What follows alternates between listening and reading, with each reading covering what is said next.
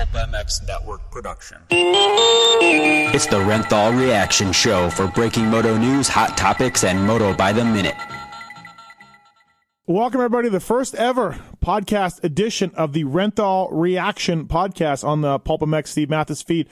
Thanks for listening. Appreciate it. And we're going to get into what this is and what we're going to do here in a little bit. But Renthal, I mean, you know the name, you know the brand, you know they just swept Anaheim, the podium, which is probably their 800th podium they've swept in their illustrious career. Renthal, the winning brand in manufacturing and design for the last half a century, Renthal continues to lead the world at the very top level of sport, amassing more titles than all competing brands combined. Renthal's records are unsurpassable with over 222 U.S. titles, 213 world titles. Thanks to the hard work and dedication to detail, the Renthal factory has been helping world-class riders achieve their championship goals since 1969.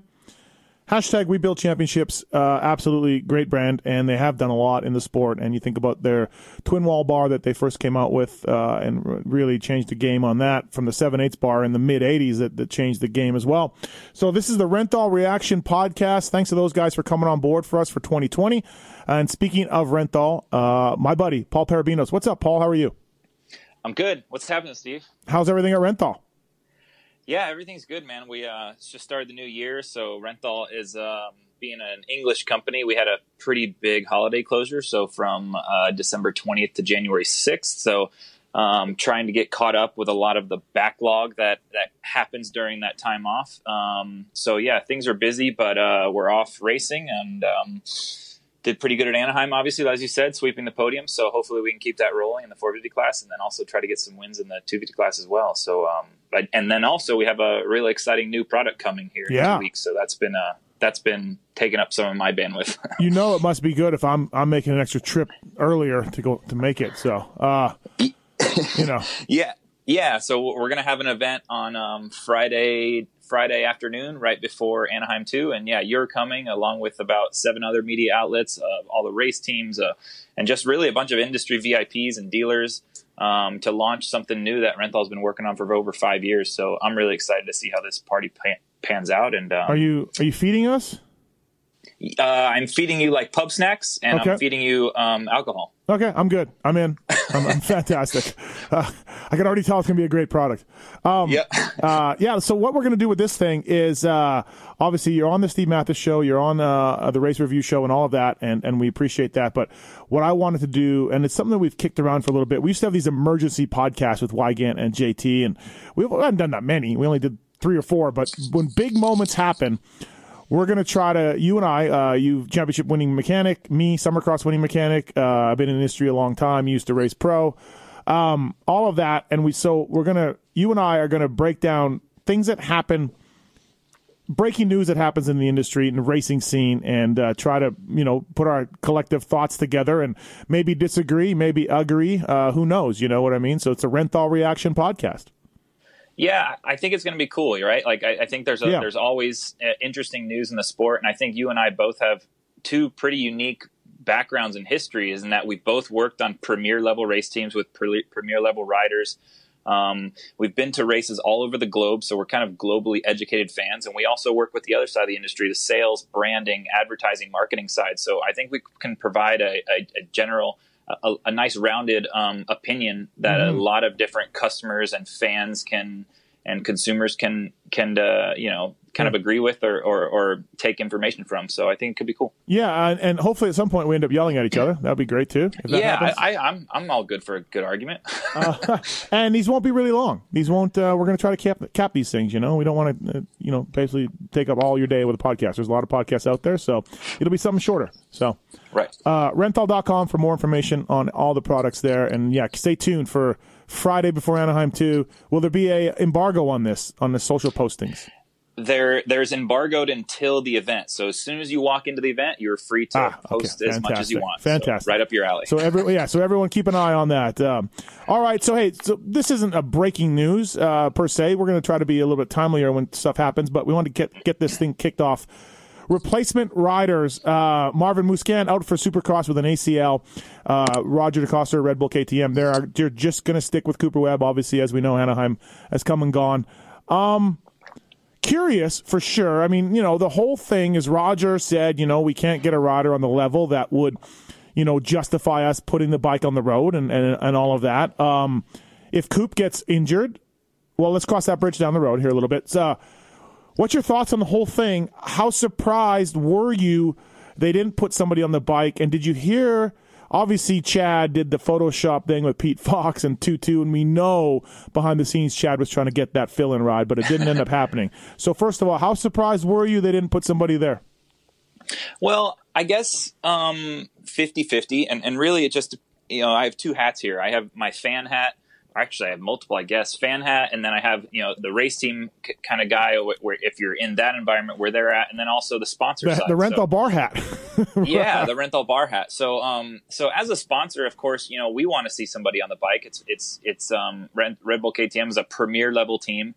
And when they know ahead of time that a guy's going down, I thought that there would for sure, I wouldn't say for sure put somebody on a bike, but I know that there was talk, right? There was Chad Reed talk. There was Benny Bloss talk. So I thought maybe something was going to happen, but in the end it obviously, the team decided that there just wasn't the level of rider that they were willing to put on the bike. And from the race team side, when it comes to fill-in riders, it's not a okay, we lost this guy, so we're going to spend the same amount of money and put somebody else on the bike. It doesn't work that way. It costs more money. They're still having to pay Marvin. Marvin is sitting at home, obviously rehabbing his ACL. But if they were going to put anybody on the bike, it would cost money, and it would cost a lot of bandwidth and time of the team, because you got to test with this guy, get him up to speed. A lot of assets and resources would have to go toward this rider. So I think in the end, they just decided, hey, there wasn't a guy out there that we could support at the level we want to, and it would take away from Cooper, and our goal is to win the Supercross championship. So I think they just decided to not go with him. You sat on the fence there pretty well. Where do you stand on it though? Like what you're saying is all perfect, Paul, absolutely. But they're not taking less money from Renthal or Red Bull. I would guarantee you that. Though those checks are still coming, right? So they have an obligation to their sponsors to put somebody on that bike. So to me, they should put somebody on that bike. Yeah, I mean, they have obligations, but they don't have obligations to have two bikes on the track at all times, at least when it comes to our contract. The deals, the contracts, yeah. Yeah, so I mean, everybody's contract is different, and obviously they probably don't have anything like that with Red Bull. And I think, there's different teams in the pits that have something like that where, hey, you have to have a certain amount of bikes on the track. So I guess my feeling is if they win the Supercross championship, in the end, I don't care. Right. But I would agree with that. Yeah, right. If they deliver on what the main goal is, then cool. It doesn't matter that somebody's on the bike. But I think definitely things will change if Cooper gets hurt or something. So for the time being, Cooper showed up and got third with being sick, and I think the goal at hand is still very much within reach. Obviously, we got 16 races left, but as a sponsor, I'm fine with it because they put their bike on the podium this weekend. I wish we would get away from. The reasons Roger said is, there's nobody that can make an impact on that bike that can fill in. But like Bowers, Benny Bloss, Chad, those are all main event guys. Benny didn't make it, but he'll be in shortly, and he was dealing with a bit of an injury. If you're in the main event, to me, that's enough to justify all of that and to have somebody on the track. I wish, NASCAR, IndyCar, there's guys that don't have a hope in hell of winning those races, but they have a little bit of a fan base, and they have good sponsors, and they circulate the track, and they get in the press and all of that. Our sport is so damn wired for, if you get six, you suck. We got to get away from that so much, we're in it for the show. It's a bit of a show, and having bikes in the main event is part of the show, but man, the whole, we don't have a guy good enough. Geez, Paul, you race professionally. These guys in the 22-man gate are damn good.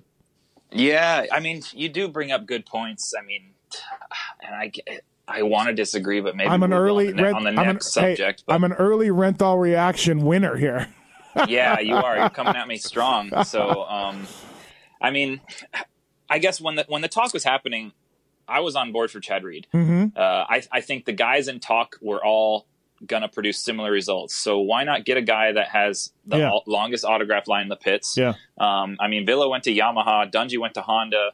Why can't Chad go to KTM? Sure, why not? I looked at it. I would love to have him riding a bike with Renthal stickers all over it, and send him on his farewell tour. Yeah, relaxed, and the autograph lines would be huge out of the Red Bull tent, and let Cooper focus on winning, and let Chad do some testing and handle all the media, press, PR crap. I thought that would have been a smart move, but yeah.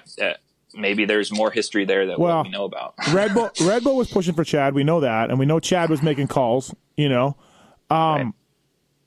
I'm on the fence about Chad going there. Like, God, he can't help himself sometimes, right, Paul? I mean, we're both close personal friends with the guy, but he does come with some baggage, and I would hate for Coop.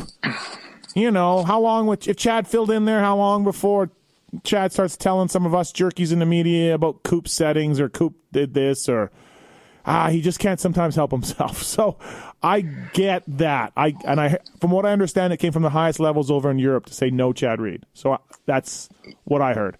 But I mean, the part about getting somebody on the bike to me makes a lot of sense. Just somebody to get in the main event. I'm not saying give it to privateer. We can't make the main event. Give it to a main event guy, and there's plenty of those guys. Chiz, I don't know. To me, it's a lost bike. Yeah, and that goes back a bit to what you're saying as we hold winning and top finishes in such high regard.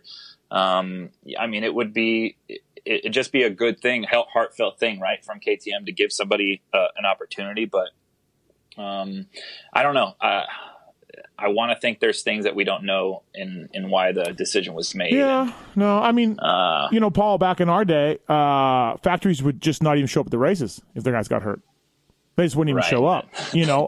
No truck here at all. But then we swung into, hey, we got to get a factory rider. We got to get a fill-in, and now maybe we're swinging the other way, where if we can't get a guy in the top 5, we're not going to bother. And good luck getting that as a fill-in, Mm-hmm. So, what about Tick? Tickle's doing his own thing on a Husqvarna. I gotta think the whole suspension for testing for that substance while he was at Red Bull KTM just shot all that down. Do you think there was a chance? Obviously, he can't race till February, but I don't know. That's tough. I don't know where KTM stands on that. Obviously, KTM did what they had to do back then when Tickle tested for the substance that he tested for, and they had to part ways. That's going to be hard to say. Like, I thought about that as well. Like, hey, maybe they're passing because they want to see how Brock does, and then he's a guy that can easily slide in there. He's really good friends with Cooper. He's worked with the team before. It'd be the most turnkey thing to do.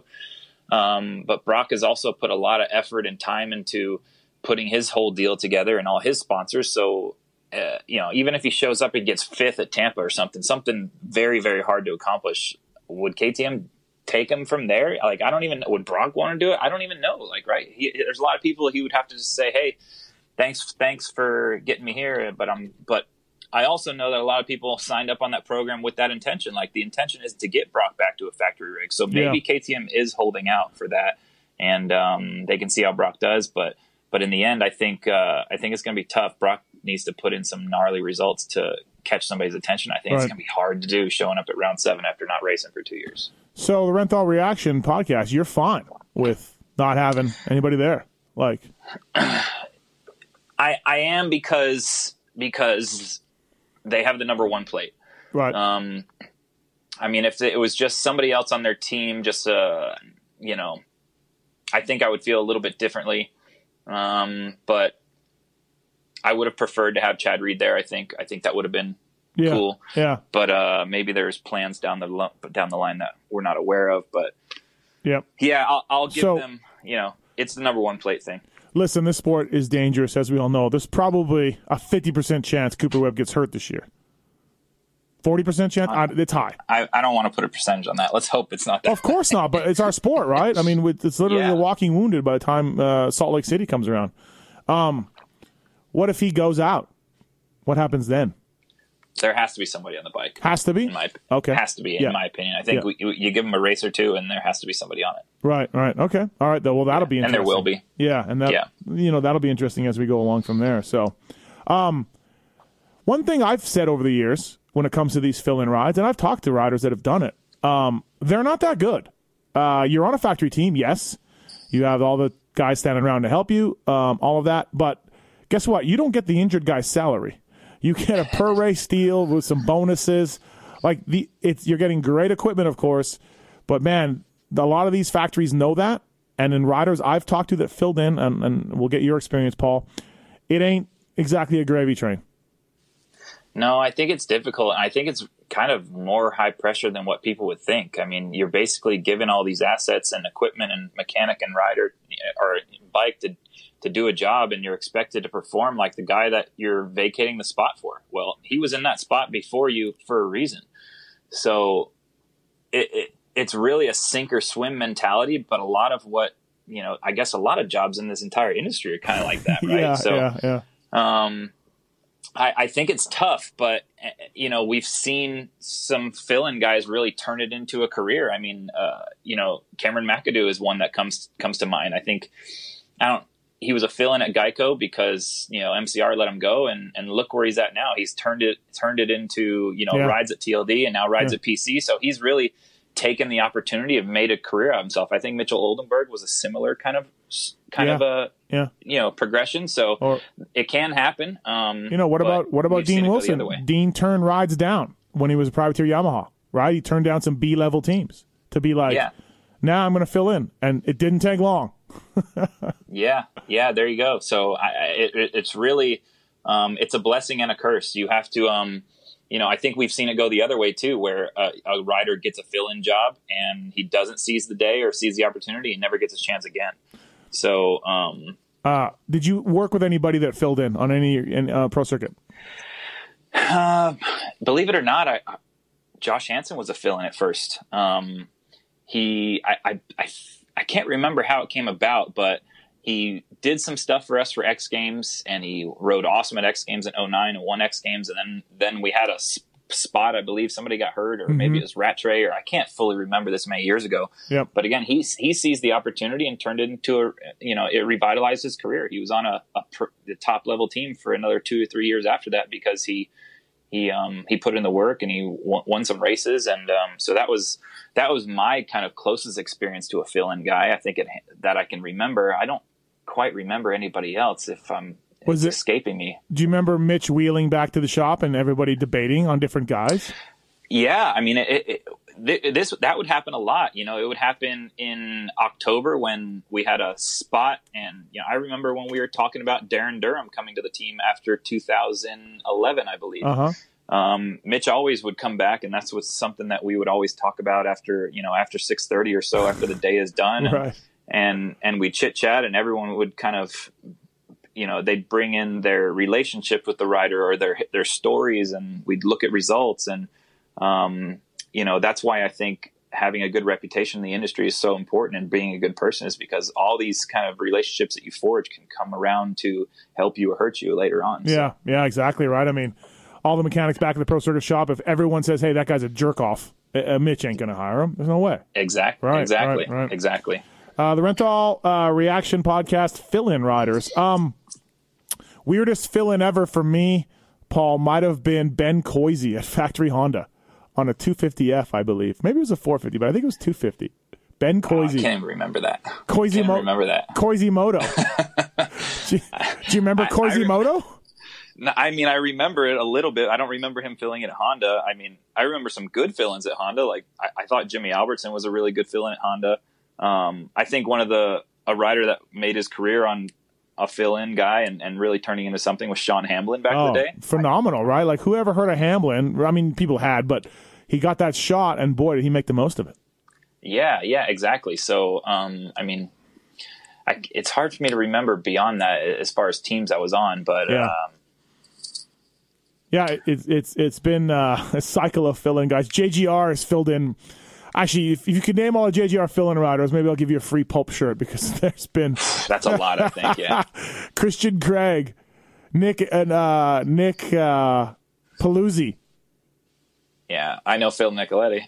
Phil Nicoletti, right? Exactly. So, well, I'm fascinated by the decision to not fill in this ride, and I need to see like what's going to happen if Coop gets nicked up. And yeah, I mean, it'll be interesting to see what they end up doing. I really thought that someone would get that spot. I understood Chad not getting it. I got that. I would love to see that, but I got Chad not getting it. But when they when they said, hey, we're not doing anybody, like I thought Marty would get the call. It just because I did talk to Tedder, and yep, they have the ability to put Marty or somebody on that bike. I did think of Marty as well, and the only thing I can think of is maybe they want to see how the series plays out a little bit. Maybe see how the first 5 rounds go. If Marty keeps putting in the top 10, maybe that's when they bring him on or something. Well, the first round, Marty had a lot going on. He did. He had big crashes, launching his muffler across the stadium.